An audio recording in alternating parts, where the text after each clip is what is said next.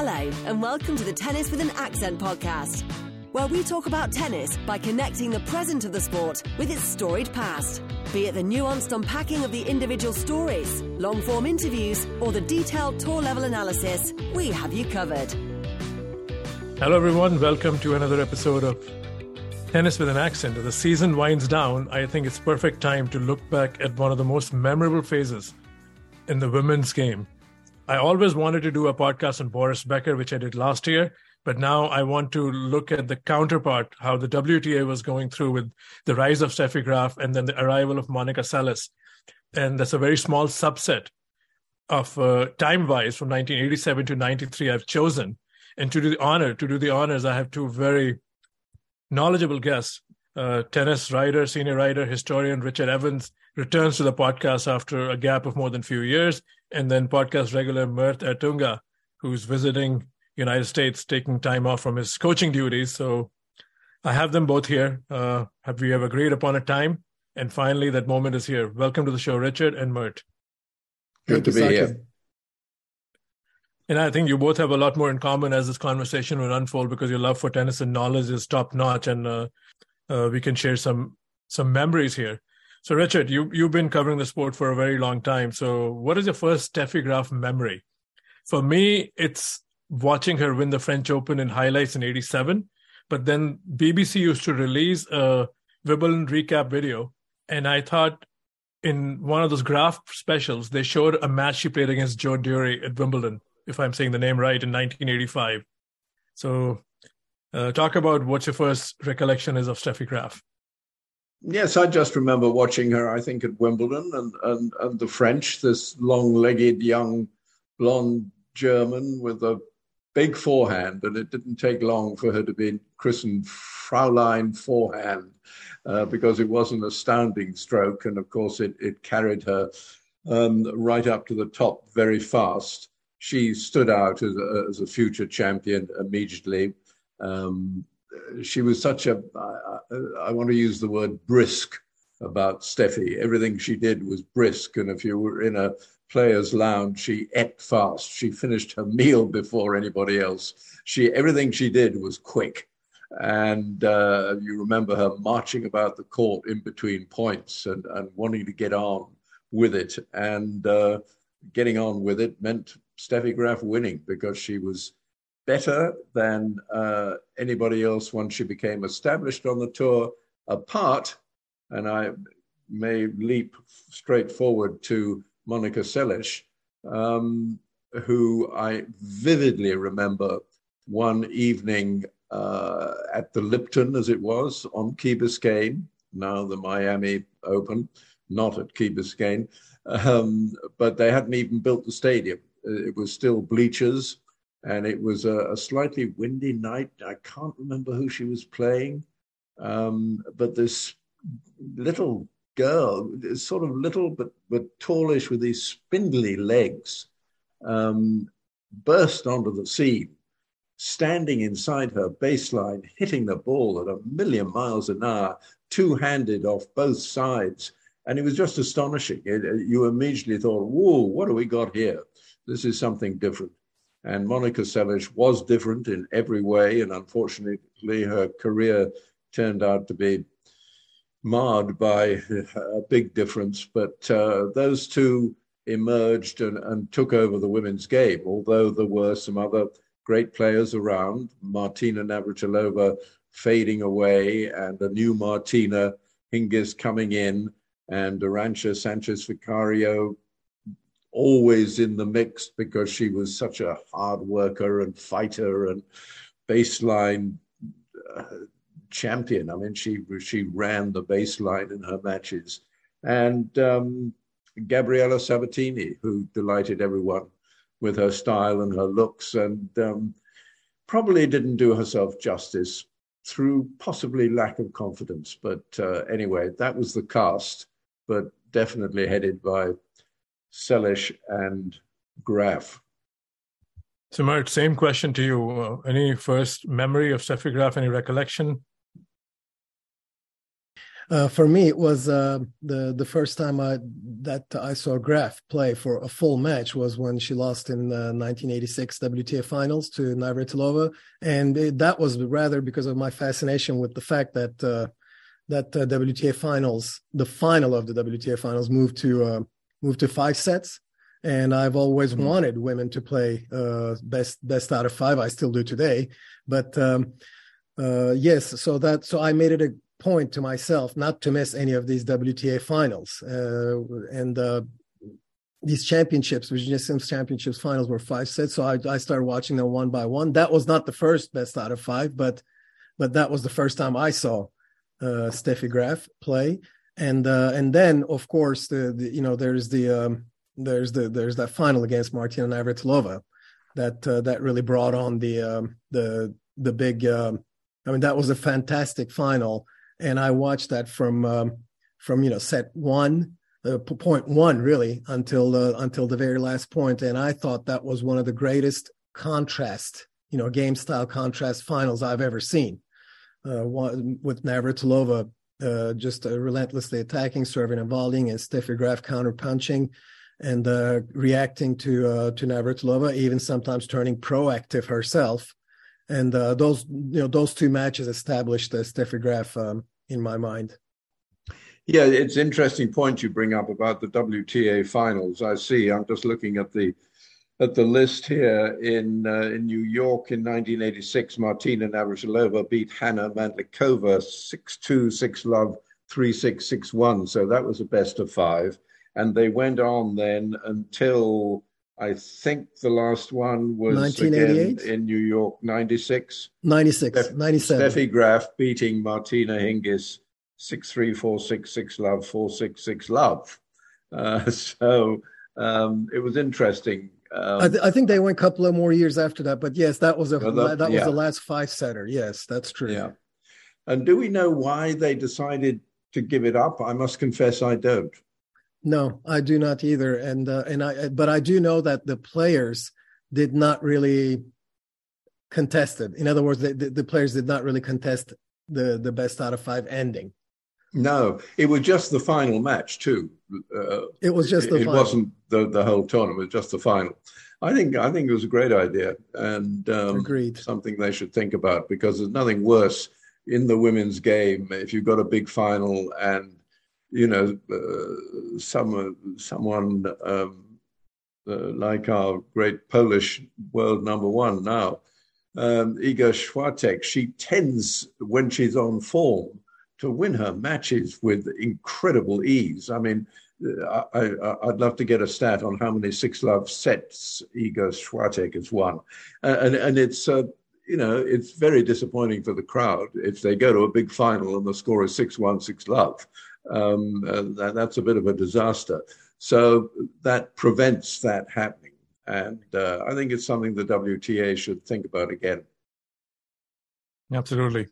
So there you go. So that paves my next question, which I have in mind for Richard, is what was the press room like when the arrival of Graf? I know you've covered the sport. I've said this already from a long time. So how was a WTA different for a young listener who's tuning in today than, say, the days of Navratilova and Graf? Evert was still around, and Sabatini. So any recollections and any major differences? Well, I mean, it's difficult. Back in those days, it was much easier, I think, but certainly on the WTA tour, for the media, the journalists covering the tour to get to know the players. I remember, I think Mike Dixon of the Daily Mail, who's been at it a long time now, I think he took Steffi Graf out to dinner in Brighton, or asked her out to dinner or something. There was some story he would be able to tell you. But I mean, it was possible to get that close to the players. I mean, I come from a generation which is completely different, where there was just me and a couple of other guys occasionally on the tour, and the players had no coaches, no wives, no girlfriends, no physios, nothing. And so my dinner companions on the WCT tour throughout Europe one year were Rod Laver, Fred Stolle, Marty Reeson, Arthur Ashe, because there was no one else. And we all used to have dinner together every night. And that was just a completely different world. But the era we're talking about, it was starting to change a bit, but it was much easier for the media to get to know the players as people.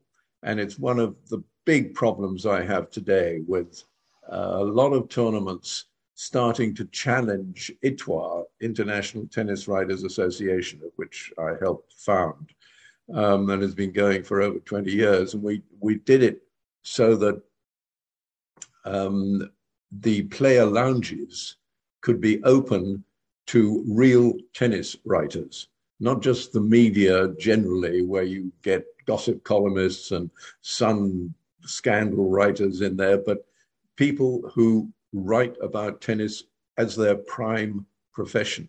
And we laid down very strict rules. In fact, we did the tournament's job for them. We said, don't worry about who is going to come into your lounge, because we will police it.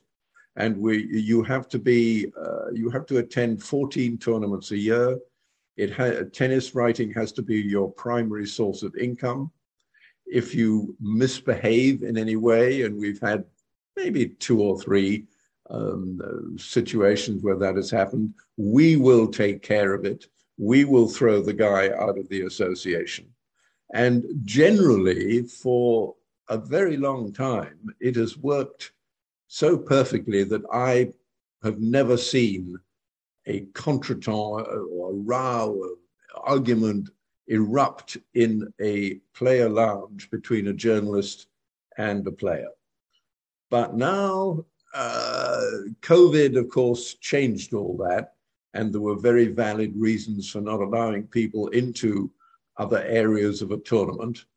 And I'm afraid that Amelie Mauresmo, who I think is terrific, and I'm a big fan, she took over as tournament director of Roland Garros this year, and obviously wanting to be extra careful not to upset players, which I understand, she banned us from being in the players' restaurant and that whole area where there's a sort of lounge and part restaurant. And she made available another place somewhere else where the players don't go. So the whole thing was a disaster from our point of view, because you can't get into a player's lounge just to ask that quick question of a coach, primarily, because they're always available in that area, or just to be able to stand in line to get a coffee with a guy and talk about it. You know, did you see Arsenal's match yesterday? And are you a Chelsea fan? Nothing to do with the game, but just to get to know them as human beings. And what I can't get through to some people in the game is that making a separation between us is worse for the player than the journalist. We can always get a story, embellish something, God forbid, make something up in desperation. But if we don't know a player as a person and they misbehave or do something terrible or have a terrible day and lose 6-love, 6-1, we are likely to be much harsher on them if we don't know who they are. If we've met them a couple of weeks ago and chatted about how their sister is joining the tour and just anything personal between two normal human beings, then you tend, because you're a human being yourself, to write more sympathetically. So the person who gains out of what ITWA stands for and having some informal integration between players and press primarily is the player. And, I defy anybody to tell me that I'm wrong. No, I think you're spot on, and Mert can weigh on this. This is a very interesting topic. So I'll throw this back to you, and then Mert can weigh in. Could it be we live in a different world. Like you said, you are coming from a different generation when things were necessarily more pure, but also more organic. So could it be for the protection of players, because There's so many voices in there. There's a disruption of the industry. They're like you said, gossip journalists, and they're like, new voices. So could it be just so the trust is protected? But I see your point. Like if you take away that common ground where you can build trust, you're taking away this whole function. So Mert, you've been there as a coach yourself and a press person for the, Turkish Dünyası magazine, Tennis Dünyası. And so you've worn both hats. So do you tell your player, if your player gets that, to be wary of the media, but you're also been media? What's the balancing act for you to what Richard said? Richard is speaking from the heart, and he's making good points. And I believe he has decades of the experience, and throughout his years, I'm sure there were a lot of periods where the media was, or the main tennis writers had great intentions and wanted to get more interest in the player. But I would dispute that today, allowing any and all, not any and all, of course, but certain media people into the lounge, I would dispute that the players see it the way that Richard sees it. And yes, there is wariness among players when they're sitting in the lounge and they see media people just roaming around freely, because they feel like that's one sacred place where they can share stories and laugh and talk. And sometimes there's always a bad apple or two in any group, and some media person who may overhear that conversation may run away with it, and they are weary of it. And yes, coaches, then the players' surroundings, people around the player, their team, so to speak, do warn them about if they're sitting in the lounge and they see a media person hanging around, to watch out what they're saying. So yes, there is that awareness, unfortunately, but if like Richard said, they're policing themselves. Richard, I'm sure you are doing a great job of policing yourself. I'm just not sure if that's possible. I mean, we're talking about tennis players not being able to unite and form a group and talk about it, but the same must be true of the media, where not necessarily everybody's on the same page. And so I'm giving you the player's perspective. They have a different perspective than what Richard has just now offered. But I'm talking, of course, about today. I'm talking about the last 5 to 6 years. But back in the 80s, 90s, and also remember that players have the comfort of social media now, where they feel like they can form a direct liaison between them and their fans. They can hold FaceTime, they can hold Instagram stories, et cetera, et cetera. Whereas in the 80s and 90s, that didn't happen. So through the regular media, people was the only way for the players to convey their personal side of the story to the general public. And when you have people of goodwill like Richard, in those times, that works out very well. I'm just not sure if that's the milieu today of this player media relationship.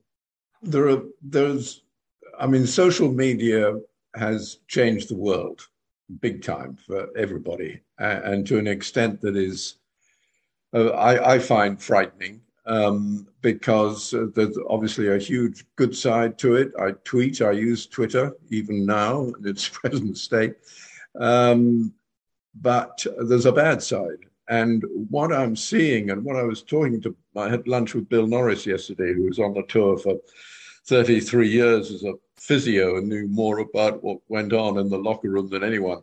And he was saying how disturbing it is that the younger generation just spend their life on their phones texting each other, even to the absurdity of texting a friend who's across the room. And face-to-face interaction is fading away. People don't talk face-to-face to each other anymore. They text. And that is a completely different social interaction than what all of us who've grown up in a different age are used to. So that has to be taken into consideration too. And it's, I find it worrying. Richard, what would you say? Going back to the years that we originally came to talk about, Monica Seles at times suffered from her image. Sometimes suffered during her years because she was private and she kept a lot to herself, and the media sometimes took her grunting and then other things, Yeah, and the grunting ran away with was it. a very unfortunate aspect. Yeah, So I think Monica Seles would be a good point to bring that subject back to those years that we're talking about. What would we think of Monica Seles during those years if she had direct access, for example, to if she had social media back then? How would she have used it? We don't know. But I know for a fact, having had dinner with her and Ted Tinling, who I mean, who was possibly the sharpest brain in women's tennis. I mean, Ted was a unique human being. Yes. And we just happened in Germany one night. We were at a tournament, and Monica in the hotel, Monica, who was probably 17, and Ted and I had dinner together. And Ted and I our conversation was, can we say, sophisticated? And Monica understood exactly what we were talking about all the way through. She was an equal partner in the conversation. I thought, oh, you're a smart young lady. And that has been proved, going through the years. I was delighted to see her last year at Indian Wells.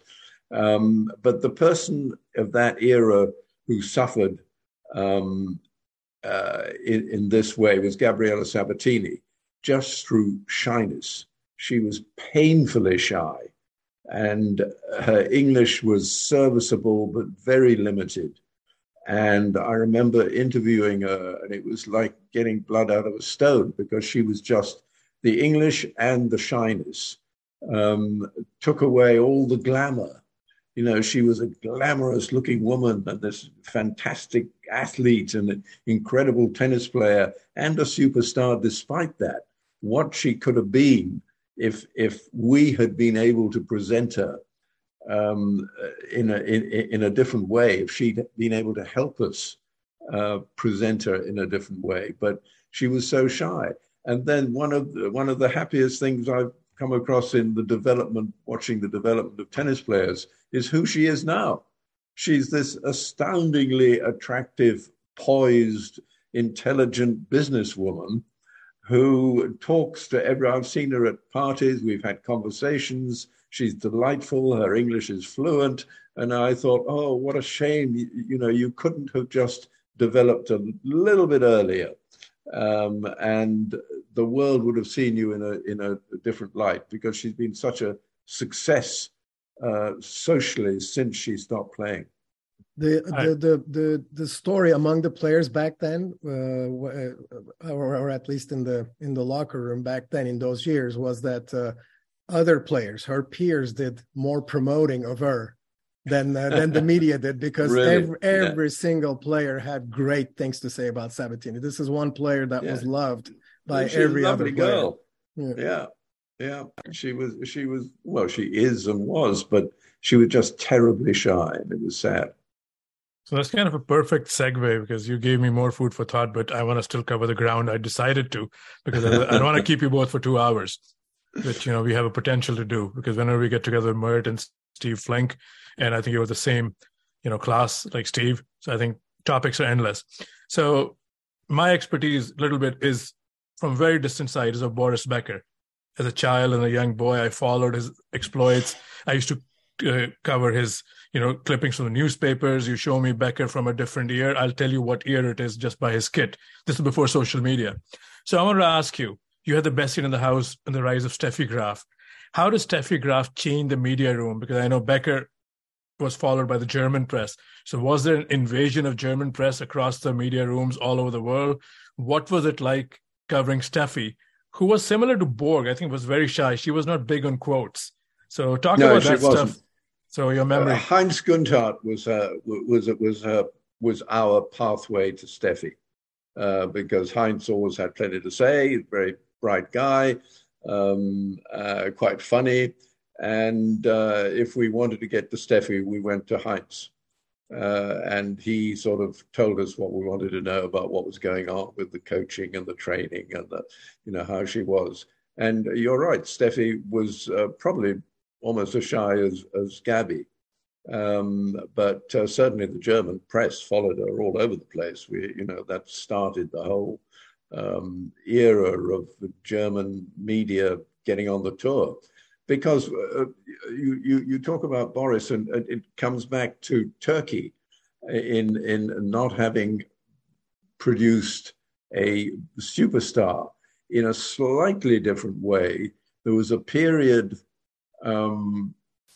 before Steffi and Boris appeared, when there was a bunch of good but pretty mediocre and unambitious German players, Rolf Goering and Uli Martin, and some good players, but a long way from being champions, or even showing any interest in wanting to be champions, because they were given some money and a Mercedes and an apartment in Stuttgart or somewhere, and they thought, why do I need to go to South America?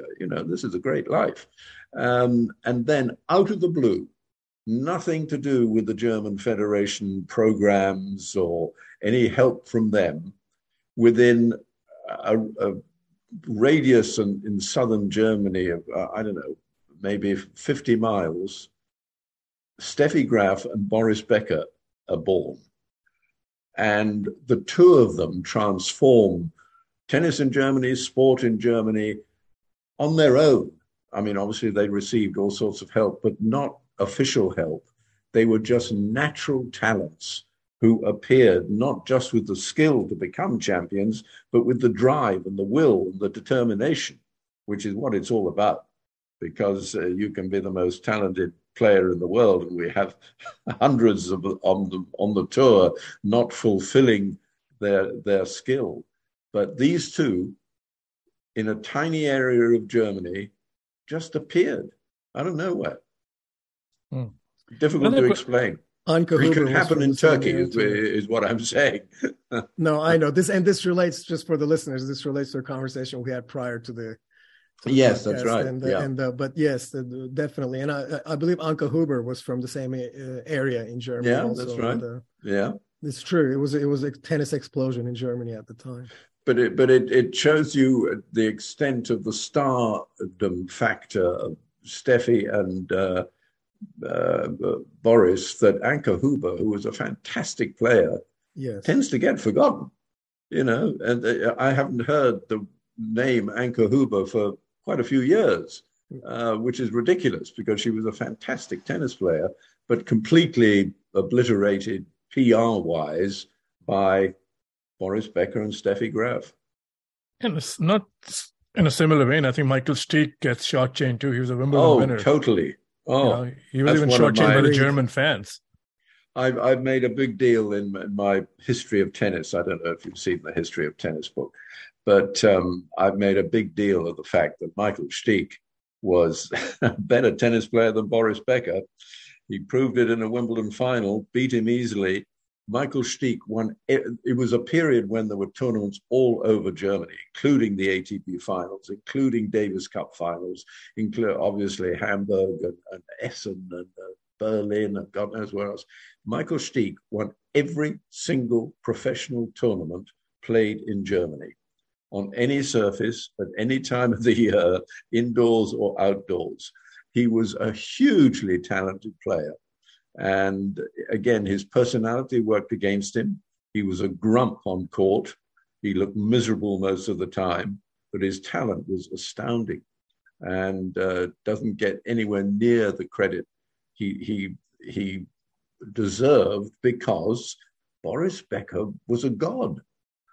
I mean, the extent, you probably know, I was at an outdoor tournament in Stuttgart, and it was a miserable day, and it was sort of drizzling, and eventually Boris came out onto a practice court to practice, and there was a crowd of about 200 people standing in the rain, and they'd been standing in the rain for hours waiting for him to practice.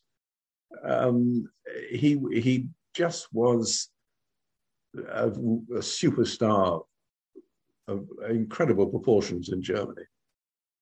Look, I would never dare to disagree with you or even Mert, but Richard, maybe when I'm at a tournament, you are, let's have a lunch, not a podcast over why I think Becker's better than Steek. But respectfully, I'll leave it here. I know you know more than I do, but yeah, we can talk about it later. So going back to the Graf years, Richard, and you also talked about how the press had access. So not that you or your generation of press reporters were doing this, but I also feel from a distance that the press was pitting the women players, some members, against each other because there was a court dependency. It still happens, I think, on the both tours that she said this and then the other person, so you come from a loss and you said the previous, say Martina, for example, has said this. And then, did you feel that way, that the women's tour was treated by the press members, some members, where they were trying to pit the players against each other just to get more court dependency?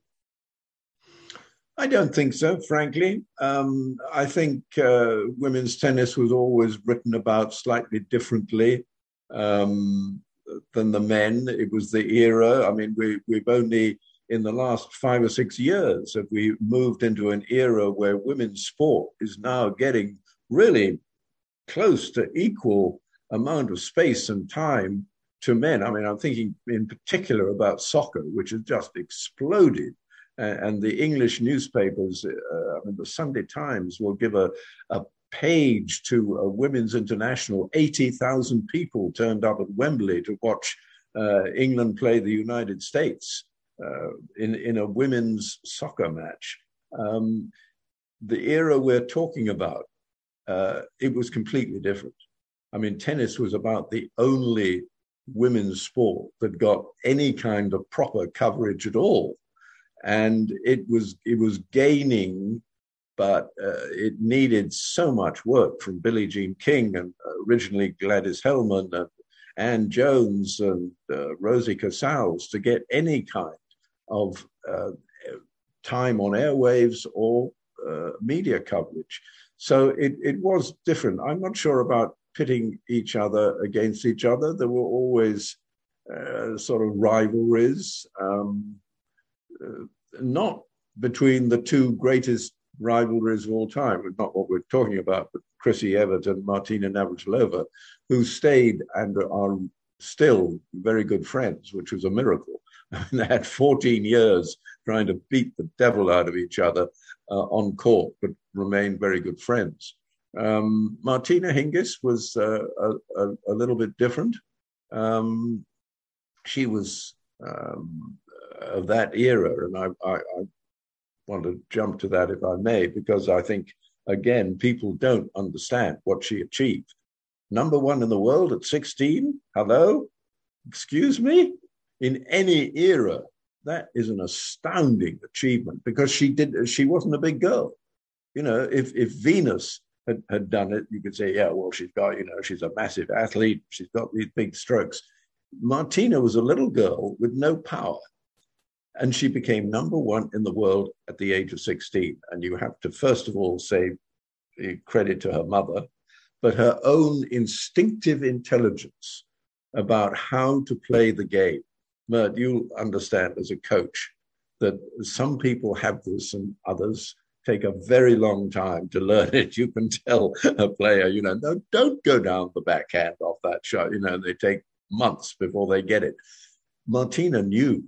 Just instinctively, she was 3 shots ahead in the rally all the time. And she became number one in the world. And it was just a phenomenal achievement. Absolutely.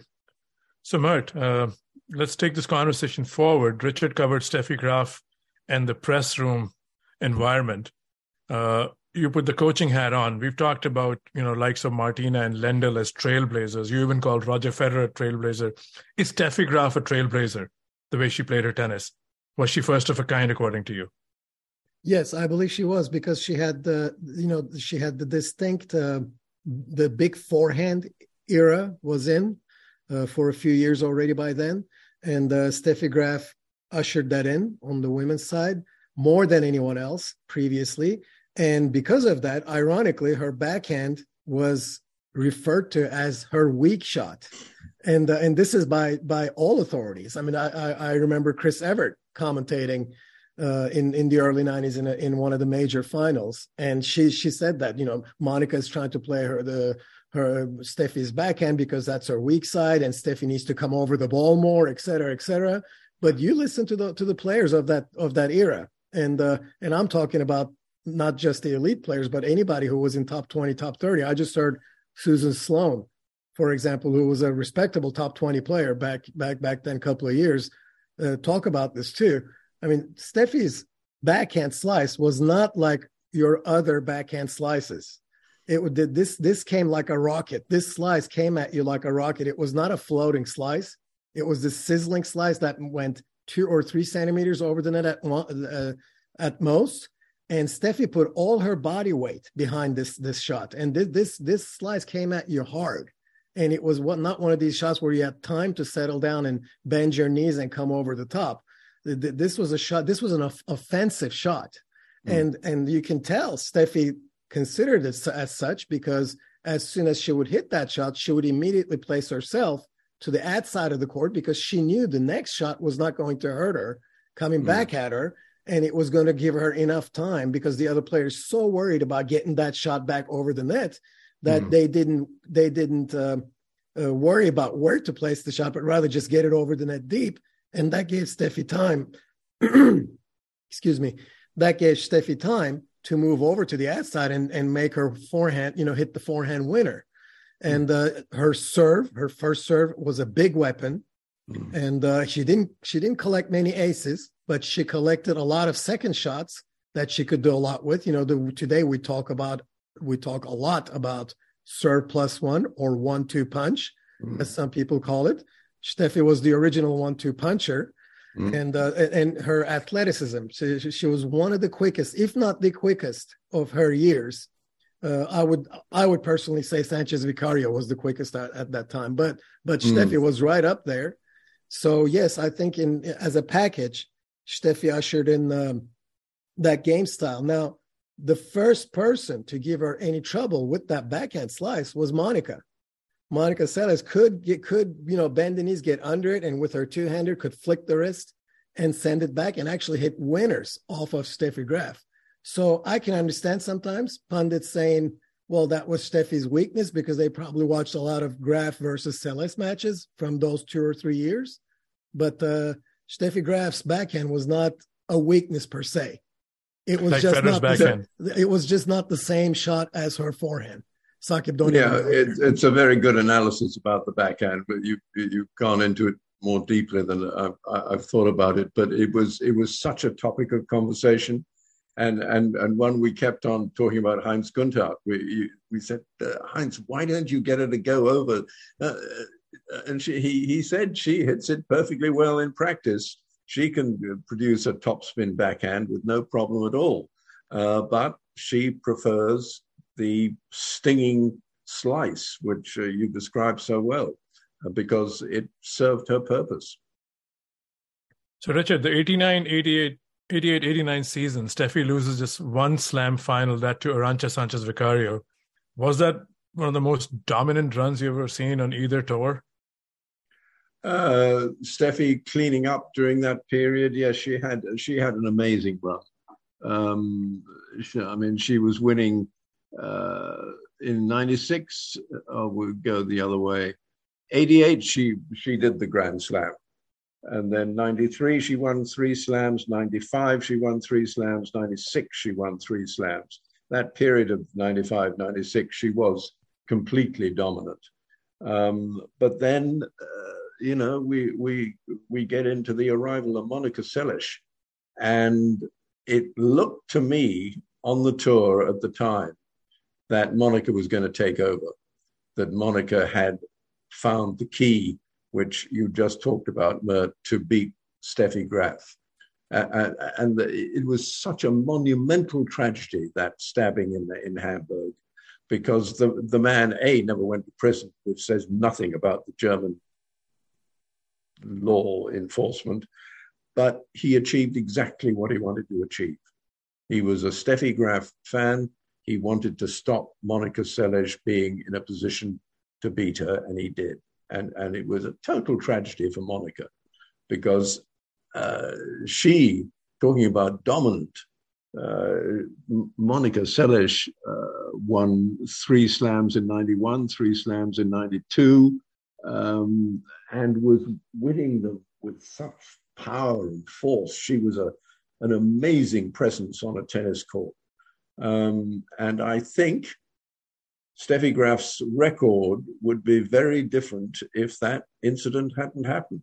And I don't want to take anything away from Steffi because she was a fantastic champion, wonderful person. I just think Monica Seles had found the way to beat her. All right, so Mert, we'll get to the counterfactual, which is arguably the biggest counterfactual. So everybody talks about, the 92 French Open final, but, people like you and Richard, we've all seen a lot of matches preceding to it. So what's your entry point for the Seles-Graf rivalry? And if you want to also add in your first memory of Seles, now is the perfect time to do that. Well, to build up on what Richard just mentioned about Monica Seles as a rival, what gets also forgotten sometimes in the conversation is how Monica Seles doesn't just arrive, but she also, through the years, she builds up her game. So, in other words, in each year, she has a little bit more to add to her game and her dominance on the tour. For example, in 1989, semifinals of Roland Garros, Seles is 15 years old, playing. She's playing Steffi Graf, and she stands at 106 pounds. When she faces Graf, her down-the-line accelerations are unlike anyone has ever seen until then. Neither has Graf, who keeps getting caught 2 or 3 meters away from the ball when Monica hits them because, again, Steffi favors the ad side, thinking that she's going to get the next ball there, but Monica keeps hitting these four. She's left-handed, so it's a forehand for her, although she hits a two-handed shot. When she hits them, especially on the deuce side, Graf is always left 2 or 3 meters away from the ball. But at that time, Monica has a dismal serve. I mean, to be honest, she's not physically developed, and she's nothing but a hard-hitting baseliner. So Graf wins that match in 3 sets in 1989, semifinals over Roland Garros. Then in 1990 German Open is Monica's first win over Graf, and you can already perceive the improvement in Monica's game. She now uses angles from her forehand side to push Steffi out of the court and bring her outside on the backhand. Monica is moving better, but serve is still suspect in 1990. And then we have that 1990 French Open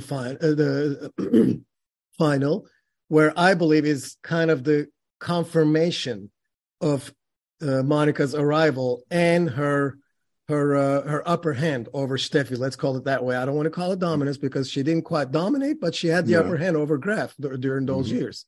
Mm-hmm. And that 1990 French Open final, Graf enters that final 72-1 since 1989 French Open.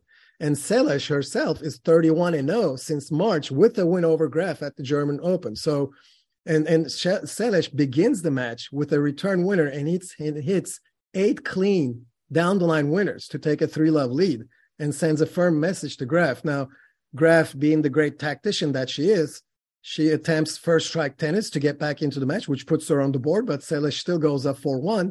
Then Graf throws everything but the kitchen sink at Monica to get back into that set. She resorts to drop shots, coming to the net, pushing Monica around, and it works. She gains the upper hand at 6-5, and it gets to a tiebreaker where Graf goes up 6-2. She has 4 set points.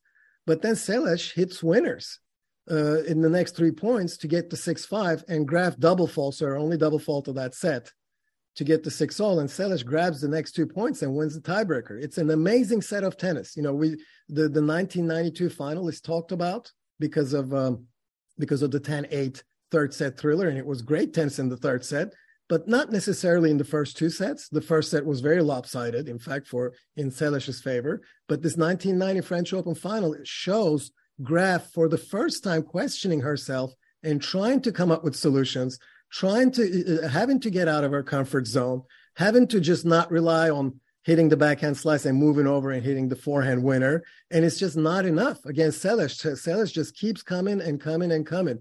And in the second set, Seles goes up again. Steffi comes back to 4-all, has 2 break points to go up 5-4, but Seles produces 2 stunning winners on both points.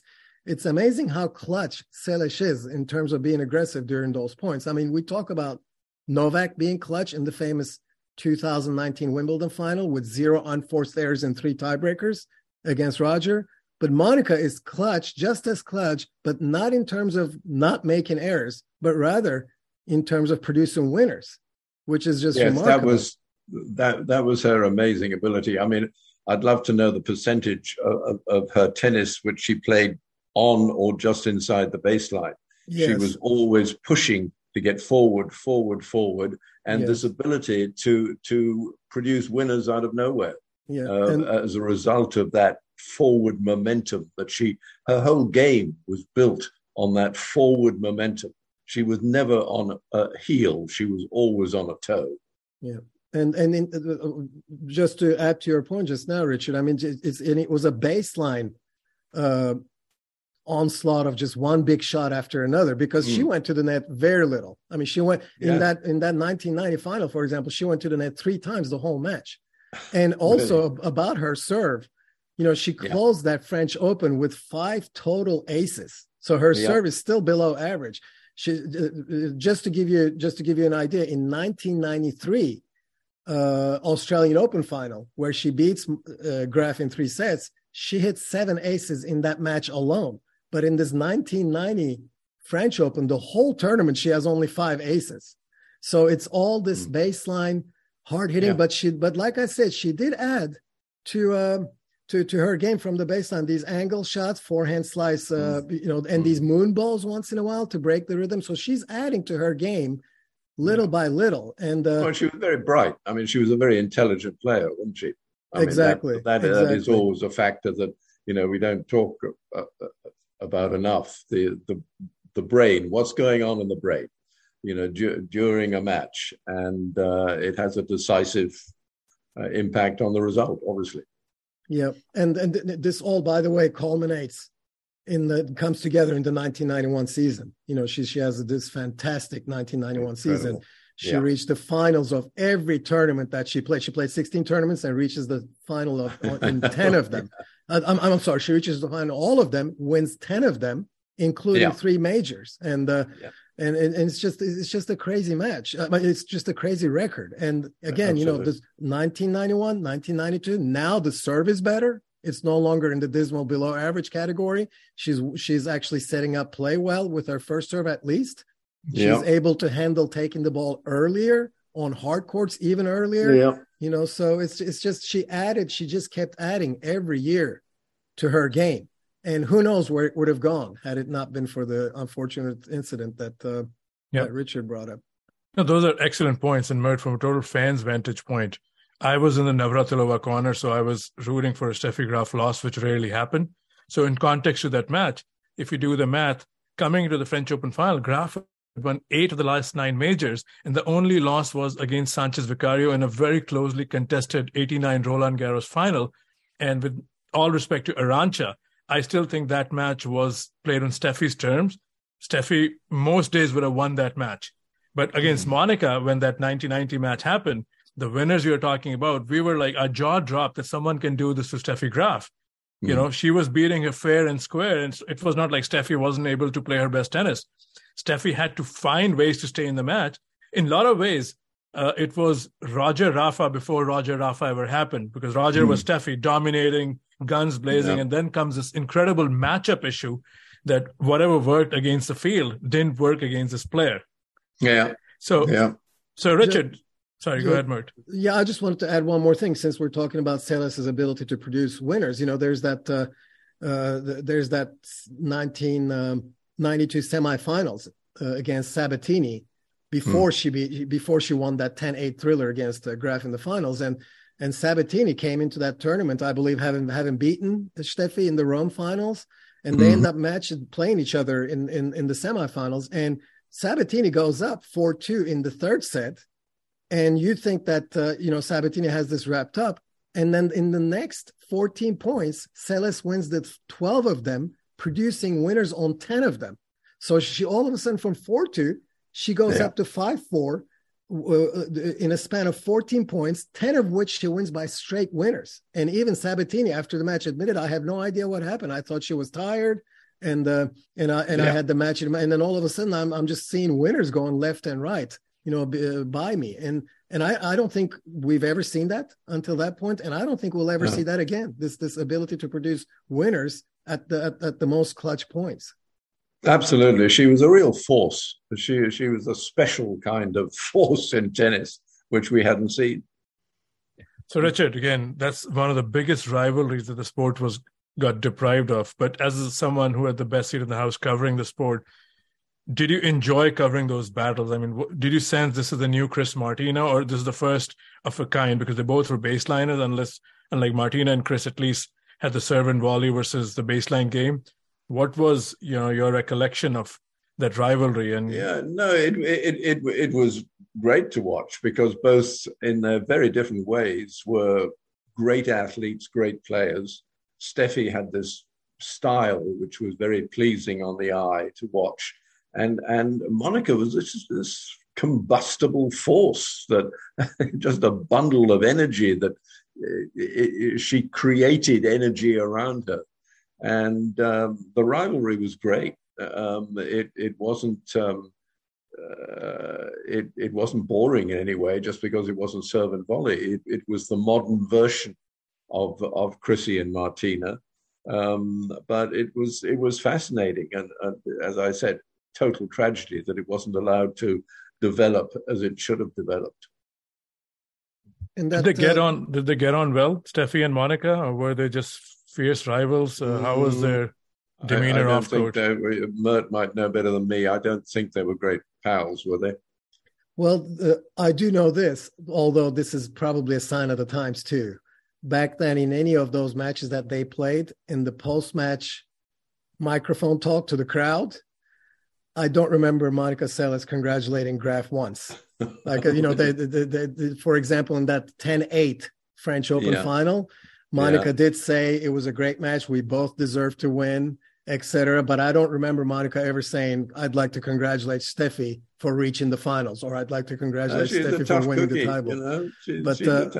But neither did Steffi, by the way, except she did do it in the 1993 Australian Open final. When she lost, she said, I'd like to congratulate Monica on her run. But that may be a sign of the times. I'm not sure. Today, that's one of the first things that players say. But maybe back then it wasn't that common that players, right after the match on the court with the other players standing next to them. I'm not sure if that was common practice to just simply say, I'd like to congratulate you on your run. But that was the deal between as far as on the court post-match talks go. That was the deal. I think I'll wing this one. I don't have any backing, but what vague recollection is, and of course that time watching tennis in India, we were dependent on the newspaper for the quotes, because as soon as the match ended, it was boom, back. We only had one channel.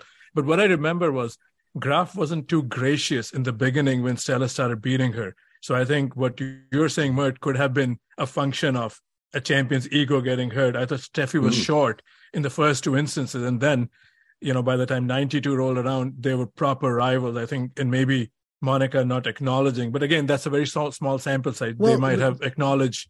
It's true that, but it is at the same time true that in other interviews that they had privately, they did talk highly of each other. And Steffi was one of the first ones to visit Monica in hospital when this time occurred. You're right. And I think it's a question for you both. Of course, no words can even begin to summarize how Seles' career was taken away from her. It's such an unfortunate thing. But at the same time, I don't want to say spare a thought for Steffi, but for even her, that's probably the worst case scenario, that lunatic had to be Steffi Graf's fan. It's just not an easy way to be part of a narrative, a part of an actual act that you had no control over. That's I'd like to ask Richard if that ever came up with Steffi Graf press conferences back then. If they asked, do you feel any kind of a responsibility for what happened, etc. I mean, to my mind, that would be a really tough question to ask. And I don't think anybody had the guts to ask that. Yeah, that's what I would think so too. I mean, really don't. It was such a tragedy in totally different ways. It was such a tragedy for both players. Yeah, it really was. And Steffi is a very sensitive person. She obviously, by going to the hospital, she showed, how upset she was by the incident and the empathy she showed to Monica. But it was a fact because they're such different people with such different styles. And it was just, as I say, a big tragedy. So again, go ahead, Mert. No, I was just going to say, I don't know if you're going to bring it up anymore. That 10-8. Yeah, it's coming. In the third. Okay, go ahead. I'll let you go over. No, so again, is that the showpiece match of the rivalry? I know 6-4, 7-6 final in 1990. Mert, you said is better quality tennis, but a lot of time the theater that we talk about, the scene was getting set for the 92 third set because I think Graf was an underdog in that final, if I'm not mistaken. Yeah. Seles was all guns blazing. So, and that's a match I became a Steffi Graf fan because my father was all Seles. And now I'm realizing, since I miss him so much, I always started rooting against the player he was rooting. Argentina football, I became a Germany fan. We both were Monica Seles fans till he became a bigger Monica fan. So I said, okay, I'm going to be Steffi fan. But again, that's a personal tidbit. But do you think, is that match the centerpiece of that rivalry, Mert? And then same question for you, Richard. I would say yes, because of that third set. That third set was phenomenal. And there were I just talked about the 1990 final, but and I put that ahead because it's a turning point in their rivalry at that time. And it was great quality tennis for two sets, yes. But the third set of this final takes the cake. I mean, that's it's an incredible final. Monica has a point to go up 5-2 in the third, 2 breaks, and Steffi produces an outrageous forehand winner. And then Monica has 4 more match points at 5-3, 4 match points rather at 5-3, and Steffi produces winners on all of them. And I think Seles, before she won on her 6th match point, had 1 more match point in that 9-8 game, which Steffi also saves with a winner. So and you had these. Now the standard of tennis was breathtaking. Yeah, it was incredible. I mean, you had these 17, 18, 19, 20, 21 shot rallies that where you said several times through the rally, oh wow, oh that's oh my God, how did she get that back? You just kept going oh through the rallies, and that was just 2 champions, in my opinion, at the peak of their level, going at each other. I know that Steffi won the Golden Slam, the Grand Slam and the Golden Slam in 1988, but I thought Steffi in 1992 was playing her best tennis in that match, and Monica finally had an answer for everything. But that third set was just simply phenomenal. Yeah, agreed. So, Richard, the 92 final at Wimbledon, Steffi Graf gets back to Seles in a very clinical performance, but the Seles fans, like my father and others, were of the opinion that the Wimbledon committee came down hard on Seles's grunting. So she wasn't grunting, and that's why she wasn't the same player. So you think not able to grunt during that Wimbledon was a big reason for that lopsided final we got? Mert would be much more expert at this than me because I really don't know the answer about the grunting because it obviously isn't necessary, but does it help? And I think it's true in some cases that it probably does. Maria Sharapova will tell you that it was just a natural thing for her and she didn't even know she was doing it. And so I'll hand over to Mert. I mean, does it help? I think if Monica Seles played today, this would not even be a point of discussion. There are so many grunters out there. And as far as does it help, I don't know if it helped Monica or not, but I can tell you that it did not help Jimmy Connors much that he was grunting so loud on his serves. That was one of his weakest shots, actually. So, it's but I think it's just a personal choice. I'm not even sure that this should be discussed. I mean, as long as it's not something completely outrageous lasting for 4 seconds, it should not be an issue of discussion. It's you exert an incredible amount of effort as you hit the shot on some shots more than others. So I think grunting some fans not be really find it intrusive. I mean, a lot of people I've spoken to are completely turned off. For instance, turned off Maria Sharapova because of her grunt. So, in a sport where people pay to watch, I think that has to be taken into account. but it's very difficult to know whether it actually helps, and I'm not sure it does. Yeah, you're right, Richard. We'll never know, I guess. But also we have to remember that grunting became more common in the 90s, because in the early 90s is the introduction of power tennis. And, in fact, I remember back in the day, CBS used to do this segment called Beyond the Baseline. Richard would know that very well. And in one of those segments, I think it was in the U.S. Open prior to the Seles versus Capriati semifinal in 1991, which was also a phenomenal match.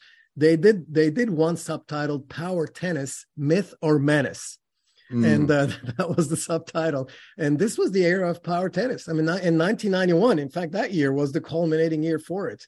Rackets were getting bigger. New technology and equipment allowed for it. Courier and Agassi played a super high octane 5-set final in Roland Garros. I remember watching that match with a couple of other coaches. And I remember Courier miss-hitting, framing a shot, and it went into the stands. And one of the coaches that I was watching with said, "Hallelujah. This should happen every single point. The way these guys are swinging at this ball, they should be miss-hitting every shot. I don't know how they're not miss-hitting every shot." And, and then you had that, 5-setter, Courier and Agassi, followed by Stich and Becker, who were just booming serves, and then you had that Seles Capriati semifinal in 1991, where these two 15-year-old and 17-year-old teenagers just slugged it out for 3 sets. I mean, it was just unbelievable power tennis. It was not like the Seles Graf matches. This was just two players just trying to hit winners and run each other off the court. Yeah. So Richard, a few more questions and we can wrap this up. So last one on Steffi and Monica. So of course we talked about the stabbing and that kind of changed the course of tennis history. Again, it's counterfactual that I think all agree if Monica Seles wasn't stabbed, Steffi Graf wouldn't be sitting at 22 majors, no fault of hers. That's how the script got played out. So do you think we would look at Steffi Graf differently if the stabbing didn't happen? She would be not sitting at those all high accolades, or it's hard to say now? Well, it's always hard to say because, you can't see things that didn't happen. My feeling is that Steffi Graf would not have 22 Grand Slams. I think Monica Seles would have won more. I think she had found the key to beat Steffi and would have done so in several Grand Slam finals. Maybe not all. Maybe Steffi would have come back, and because she had great coaching, she had a great tennis brain. She might have found the way back to beat Seles. So who knows? You can't say definitively what would have happened, but I believe that Seles would have won more Grand Slams than she was able to. So I would agree with everything that Richard said. And again, the way Seles's game was progressing, through those three, she was still in the process of. I'm not even sure that we saw Seles's peak. That's the point I'm trying to say. In 1992, 90, I mean, she was her game was improving in all aspects every single year. So who knows what would have happened? But I agree that I would agree with Richard's opinion that Seles would have had more titles of majors, and in consequence, Steffi probably would have had less. Okay, so let's stay on the. Sorry, can I just add that, I was in Canada when Monica came back after 2 years away, not having hit a competitive ball, and she won the tournament, which shows you, how potent her game was. No, I was just going to throw this back to Mert, but Mert said in 92, Steffi was playing at the highest level, and that's what happens, right? The competition forced for her to reach newer heights, because in 89, 80, and 88, she was beating the competition with what she had, which was still pretty good. So again, a counter question, Mert, like in the Federer-Nadal rivalry, was it a possibility? Again, we'll waste time on this, but could Steffi start coming over the backhand? Because that was, the shot that she needed. We would never know. But because after Seles was stabbed, Steffi still played the same tennis. I don't think she evolved that much. But I think had Seles stayed, that would have forced Graf to evolve further, because, like, we all agree, Seles had her number at that time. Even the Australian Open final in 93, where she had the last set 6-3 or 6-2. The writing was on the wall that now she's beating her on hard courts. They never played in the US Open till Seles came back in 95. But what are your thoughts? Could the backhand would have been like Federer-esque, start coming over the backhand? Maybe, Richard brought this up earlier. Everyone knew that she could hit a topspin backhand. She just didn't do it in matches. Gunther confirmed it. Richard just mentioned that she hits plenty of them, and she did hit it. It's not like she never ever hit it. She would hit it every once in a while. If the opponent would come to the net, she would try to, for example, come over the top for a passing shot, and she was successful at it somewhat. But you're right that I guess she never felt the need for it, but that she may have felt the need for it more. In the 1992-93 years, and had Seles stuck around. Yes, would that have been an area that she might have worked on? Perhaps, but she definitely needed to, just like the example that you gave with Roger and Rafa. Yes, I think that would have pushed Seles Steffi to come up with new ways to beat Seles, because yes, Seles did gain an upper hand on Steffi. Now, if you look at their total matches in that 1990-1993 era, it's not necessarily a dominance in favor of Seles, but in the majors, Seles had, I believe, before she was stabbed, she was 3-1 in the last 4 major finals and that included a hard court win now in the Australian Open, months before she got stabbed. She dominated Australia. She won 3 in a row. Yes. So it's, we can, I do feel comfortable in saying that in that rivalry in 1990 to 1993 period, Seles gained the upper hand in that rivalry, for sure, because of what happened in the majors. Sure. So since we are, talking counterfactual and stuff that didn't happen, so question for you both. Richard, you can go first. Gabby Sabatini infamously couldn't serve out the Wimbledon title in 91 a couple of times in that final, and Steffi Graf won the thing. You think we would be talking a slightly different career had Sabatini held on her nerve and served that day? I'm not saying we're talking about 6-7 majors, but it could have definitely gotten a couple more majors out of her. And she was a superstar, but then that would have just cemented her place. I mean, tennis hangs on single points. I mean, look at Djokovic saving match points against Roger. One in a final, one in a semi-final. Roger would have had 2 more, almost certainly 2 more Grand Slams. I mean, tennis hangs on these single points, and psychologically it can have such an effect on a player's career. It's huge. And Sabatini not being able to win those 2 matches obviously had changed her entire record, legend, whatever you like. Hi, Mert. So last segment of this podcast, let's focus on Arantxa Sanchez Vicario. She definitely deserves a podcast on her own, but we'll get to it. But she did win 4 majors, got 3 French Opens, beat Steffi in a US Open final in 94. So talk about that underrated run between Steffi and Seles. She was a clear number 3 because Martina had almost faded now. So it's Arantxa Sanchez. And at the beginning, I didn't think she's going to win more than 1 major, but she proved me wrong so many times. Also reached 2 Wimbledon finals in 95 and 96. So talk about what you remember of that period with Arantxa Sanchez Vicario. For me, this is my personal opinion. I think Arantxa Sanchez Vicario is maybe one of the 2 or 3 fastest, quickest players I've ever seen in the Open era on the women's side. And she it's one thing to run down balls or go forward and get to drop shots, to be fast in that thing, which Sanchez Vicario was. And it's another thing to be also fast when the ball's coming hard at you.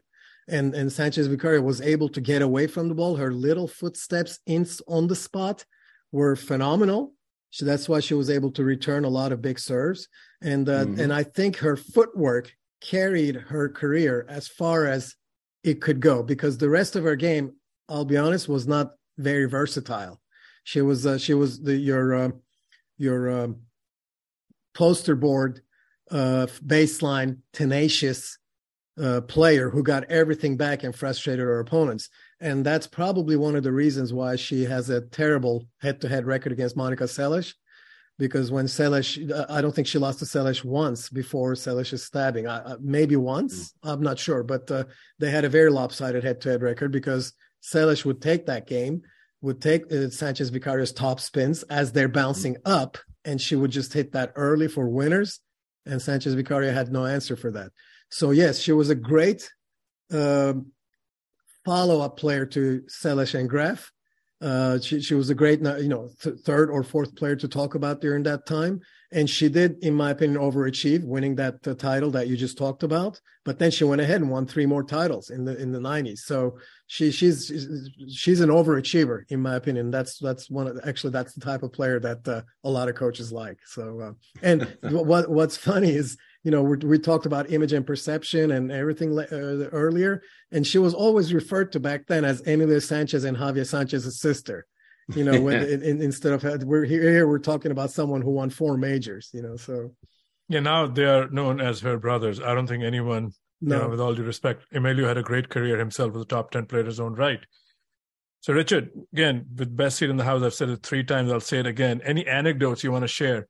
Because me and Mert are all ears, and so are the listeners, about Steffi or Monica or Gabby or Arantxa, anything or more you can come up with, that it's behind the scenes, because we all crave for this stuff. And I would like to ask Richard even a more pointed question in that sense. This was also in the early 90s, Richard. It was when, I believe, you might correct me on this, was when players started getting these huge contracts and they started appearing in mainstream magazines, and Capriati and Seles were on the cover of Forbes magazine for the big contracts that they signed in 1990 or 91. I can't remember.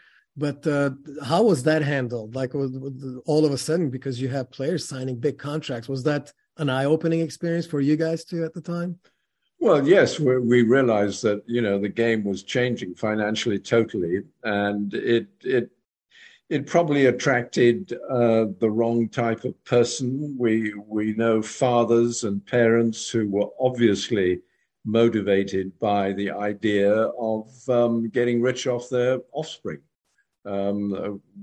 which was obviously the last thing anybody would have wanted. But the money and the finance and the incentive to get rich came into the game at that period in a major way, and it affected the game.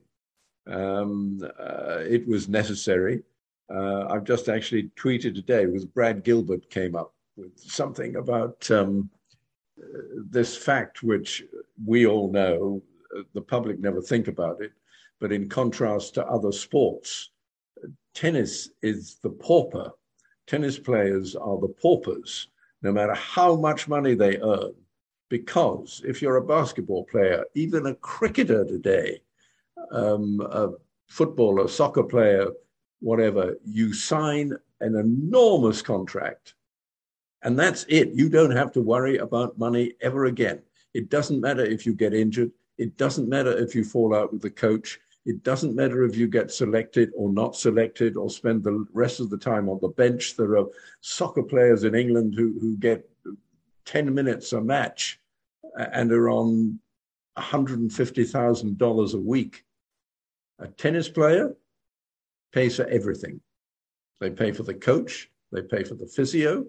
The ATP provides certain services, but basically, if you don't play at tennis, you don't earn money. And so getting injured is a huge problem for a tennis player, where it's less so for all the other top athletes. And that is what makes tennis stand out as a very challenging and difficult career for a young athlete. And I don't know whether, hopefully they don't sit down and think about it too much, because, you can be a relatively mediocre soccer player and get in, West Bromwich Albion's first team as a left back and be earning £20,000 a week, whether you play or not. Wow. And that is security if you're sensible. But for a tennis player, that doesn't exist. If you're ranked outside the top 50, you are worried about money. Can I pay my hotel bill? Can I afford this coach? Is he too expensive for me? And it's just a different mindset that a tennis player has to accept and deal with as against all the other major athletes in the world. Just to expand on what Richard just said, when you go outside top 100, top 150, just like you said, tennis players are almost like CEOs of their own career. They have to do everything, and tennis players have to do like things like hotel reservations, do a budget, find a shuttle from the airport to the hotel, etc. Whereas if you talk about, Richard gave an example from the football league in England, but I'll go to the Turkish league. Even the lower teams, a player playing in one of the lower tier teams doesn't have to worry about that. All they get is from the team captain or the team manager saying, okay, be at 6:00 at such and such spot for the bus ride. And that's it. The player doesn't even know what plane they're taking or anything. They play Xbox or whatever, and they go to the bus and everything is arranged for them. Whereas a tennis player has to worry about these logistics, especially when you go, a listener might say, wait a minute, you mean, people like Novak and Serena, et cetera, don't have people doing this for them? Yes, they do, but they're a very small minority compared to the vast number of tennis players. Outside the top 50, you're probably comfortable if you're in the top 50. But outside of that, you're worried about, can I make this work? Oh, that's more than I bargained for. This is some great great topics that crept into this conversation, made it even richer. We all know too much. Anyways, I want to thank you both. I think this was a great conversation. We should get together again and maybe cover another era sometime soon. Thank you, Mert. Thank you, Richard. It was always a pleasure.